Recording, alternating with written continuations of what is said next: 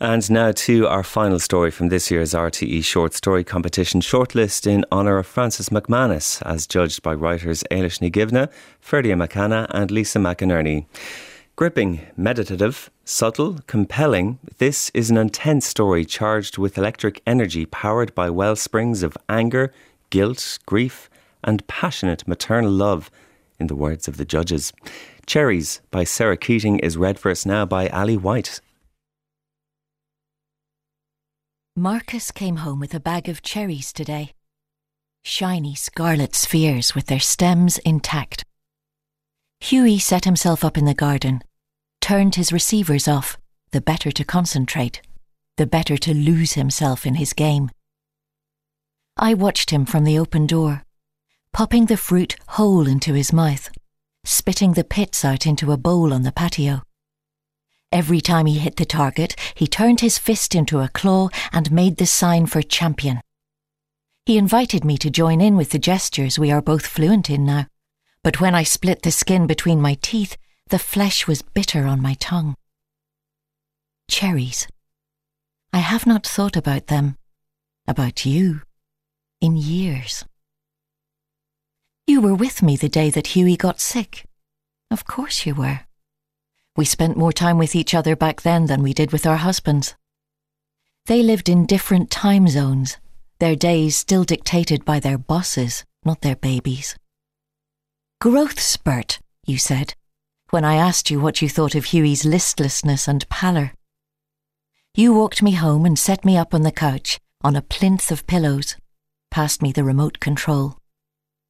Breast is best, you said, as you marched Finn into the kitchen to make me a cup of tea. Later that night, Hughie dozing fitfully on my lap, a cookery show muted on the TV, you texted me a reassurance. If he's feeding, he's fine, you wrote, signing off with an X and a picture of a pair of cherries. That was one of the first things you taught me when we met at the baby clinic all those months previously. Cherries. The emoji for boobs. I had gone to the clinic because I was having difficulty getting Hughie to feed, to sleep. There was a nurse with scented wipes and leaflets standing at the door, but you, with a huge baby sucking contentedly at your breast, you were the one who seemed to be in charge. As I sobbed my story of sleepless nights to a group of ashen mothers on plastic chairs, you leaned calmly across me like we had known each other all our lives and popped your finger into Hughie's mouth to unlatch him. You cupped his head in your hand, adjusted my breast and led him back to the nipple. You, a stranger, so suddenly intimate. How could we not have been friends? Finn was your first baby too, but you seemed born for motherhood. Knew all the tricks. How to relieve wind, how to soothe a tooth-swollen gum, how to get a baby to sleep. And the answer was so easy. As our babies leapt over the milestones, we pulled out our blue-veined breasts and fed them and fed them. We fed them through fevers and flus, through dark winter nights and the raucous dawn of spring. We fed them before they could feed themselves, and, unabashed, we kept feeding them after. Together we faced the stares of other mothers, of men. We met their eyes with our love-softened gaze, and we refused to be ashamed. These were our babies, formed from our flesh, fed from our flesh. They were our miracles, and our milk was our blessing. We squirted it into their gummy eyes. We patted it onto their inflamed bottoms. We massaged it into their cradle-capped scalps. It was our lacteal magic. And every time they pawed at our chests, pulled our tops down, shouted boo-boo in their gluey baby voices, we smiled and pulled them to our laps and let them take what they wanted, what they needed from us. So, truly, I do not blame you for your diagnosis, your mother's milk prescription. For that, I do not blame you. On any other day, perhaps, it would have been enough. I woke on the couch that grievous morning to a text from you. The TV screen was black, the words "no signal" flashing in the corner. You had sent me a link to an article about Australopithecus africanus, the earliest fossil of the human species. New carbon analysis of the skeleton's tooth set proved that their babies were breastfed until they were 6 years old. See, you wrote in capitals, by accident or in exclamation. Even our most primitive ancestors knew not to mess with nature. Then, is H better? See you at the park? I looked down into my lap, where Hughie was sleeping between my knee-bent legs, heavy head resting right at the place where he came into the world. I had to shake him to wake him. Changing his nappy, I saw clusters of red spots on his chest, his rounded belly, his spidery legs. I called Marcus, who looked up toddler rash on his phone and pressed a whiskey tumbler against Hughie's chest. He did not flinch, even with the chill of the glass against his flushed skin. I put a thermometer under his tongue. His temperature was 41 degrees. Marcus called the health centre, but we were sent straight to the hospital, to the entrance reserved for ambulance arrivals. The doctors were wearing plastic aprons, masks and gloves. They were rough when they took Hughie from me, and they did not ask my permission. We were ushered into a room to the side. Waiting for someone to bring Hughie back, I looked at the polished concrete walls, the tiled floor, and thought, this room is as cold and clean as a morgue. 5, 10 minutes, I don't know. A doctor came in. Measles, she said. Complications, pneumonia, brain damage, hearing loss. Was Hughie vaccinated? She asked. And Marcus looked at me, as if to say, please don't tell me you could have been that stupid. You were there, Marcus, I said. Don't you remember? We had walked down to the clinic on Hughie's first birthday. Afterwards, we met you and Finn in the park for cake. When Hughie threw up in his pram, you offered up your sling so we could take him home. Said you weren't sure about vaccination yourself, that you could get sick anyway, so maybe it was better to get sick and let nature take its course. Marcus had ranted all the way back to the house. Hippy-dippy, hokey-pokey crap. There were more questions. Again, Marcus looked at me the way the doctor did, like a very interested stranger. Where had we been for the last 10 days? I thought back over our gentle routines. The park, the beach, your house, your kitchen, all the cups of home-brewed herbal tea. We had seen no one but you.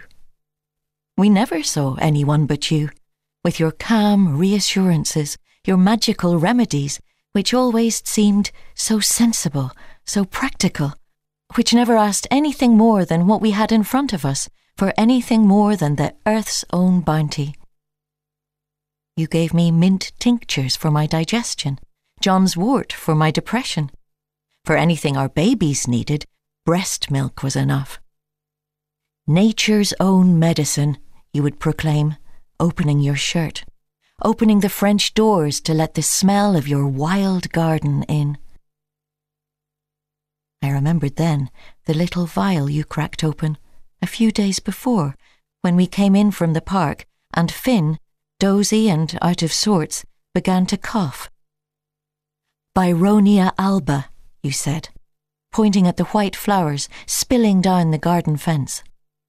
For respiratory congestion, though it's probably only hay fever. With Finn on your lap, you pulled the cork from the bottle with your teeth, rolled the pearly pellets into the palm of your hand, popped one of the tiny balls under his tongue, and offered him the breast to wash it down. I saw it all clearly in my mind. You sitting in the nursing chair, head back, eyes closed, as if you too had fallen asleep to dreaming. I let myself and Hughie out quietly, closing the front door gently behind us. The next time we saw you, Finn was better. All the sleepless nights are worth it, you had reassured me at the clinic that morning we first met, as I wept like a baby with tiredness, as I confessed my confusion about what I was doing, about whether I was good enough, whether I loved my baby enough, about how I fantasized about handing him to a stranger, to someone like you, and going home and lying down alone in my bed and sleeping until Hughie was a whole, grown, healthy human being. Until he was an adult who had survived the chancy vagaries of his childhood unscathed. It's natural to feel like that, you said. Your body has been through so much.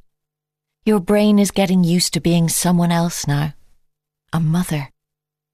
Being scared, being tired, doesn't mean that you don't love your child.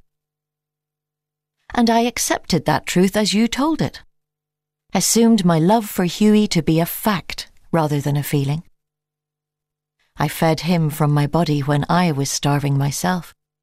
Listened patiently to his cries until the nerves in my cranium throbbed. Walked him to sleep through the pouring rain when he was sick and unsettled, when I was sick and unsettled myself. These were gestures, acts of love. But an act is not a feeling, and if you were to ask me to describe what it feels like to love my son, even now I would grasp for the words. But I understood that love as a visceral, bodily thing when I saw Hughie sleeping in the incubator, stripped naked but for his nappy, the better to let the IVs in, the blood pressure monitor to be loosely cuffed around the rounded nodules of his wrist. A pair of wraparound sunglasses obscured his eyes from the bright lamp that kept his nettled body warm. He looked tragically, soul-crushingly cute. I understood then why we say love comes from the heart.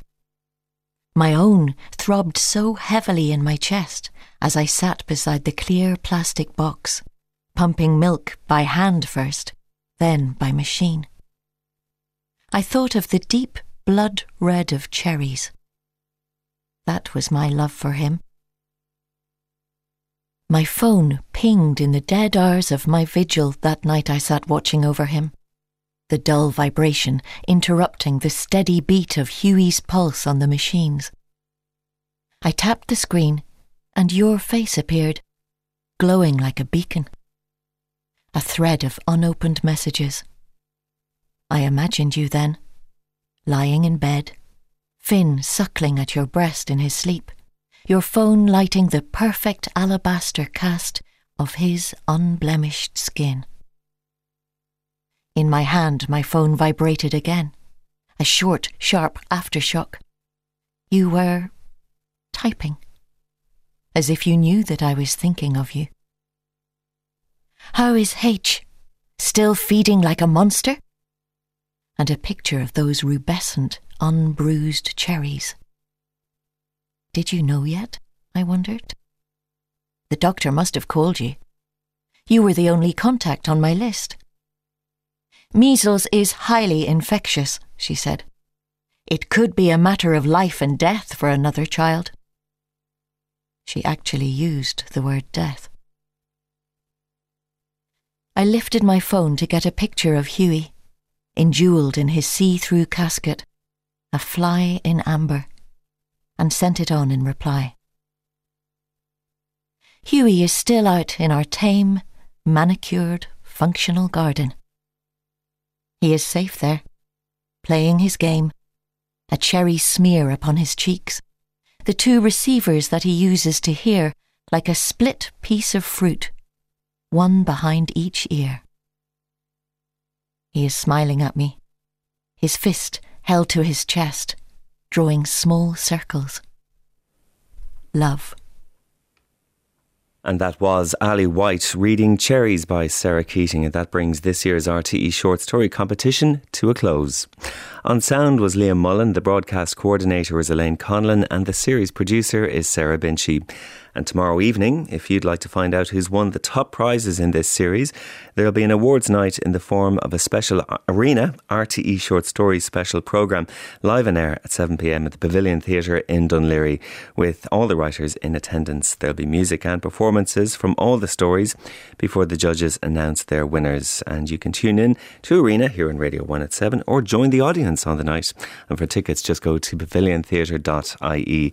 And you can read and listen back to all 10 stories in the RTE Short Story section of rte.ie/culture.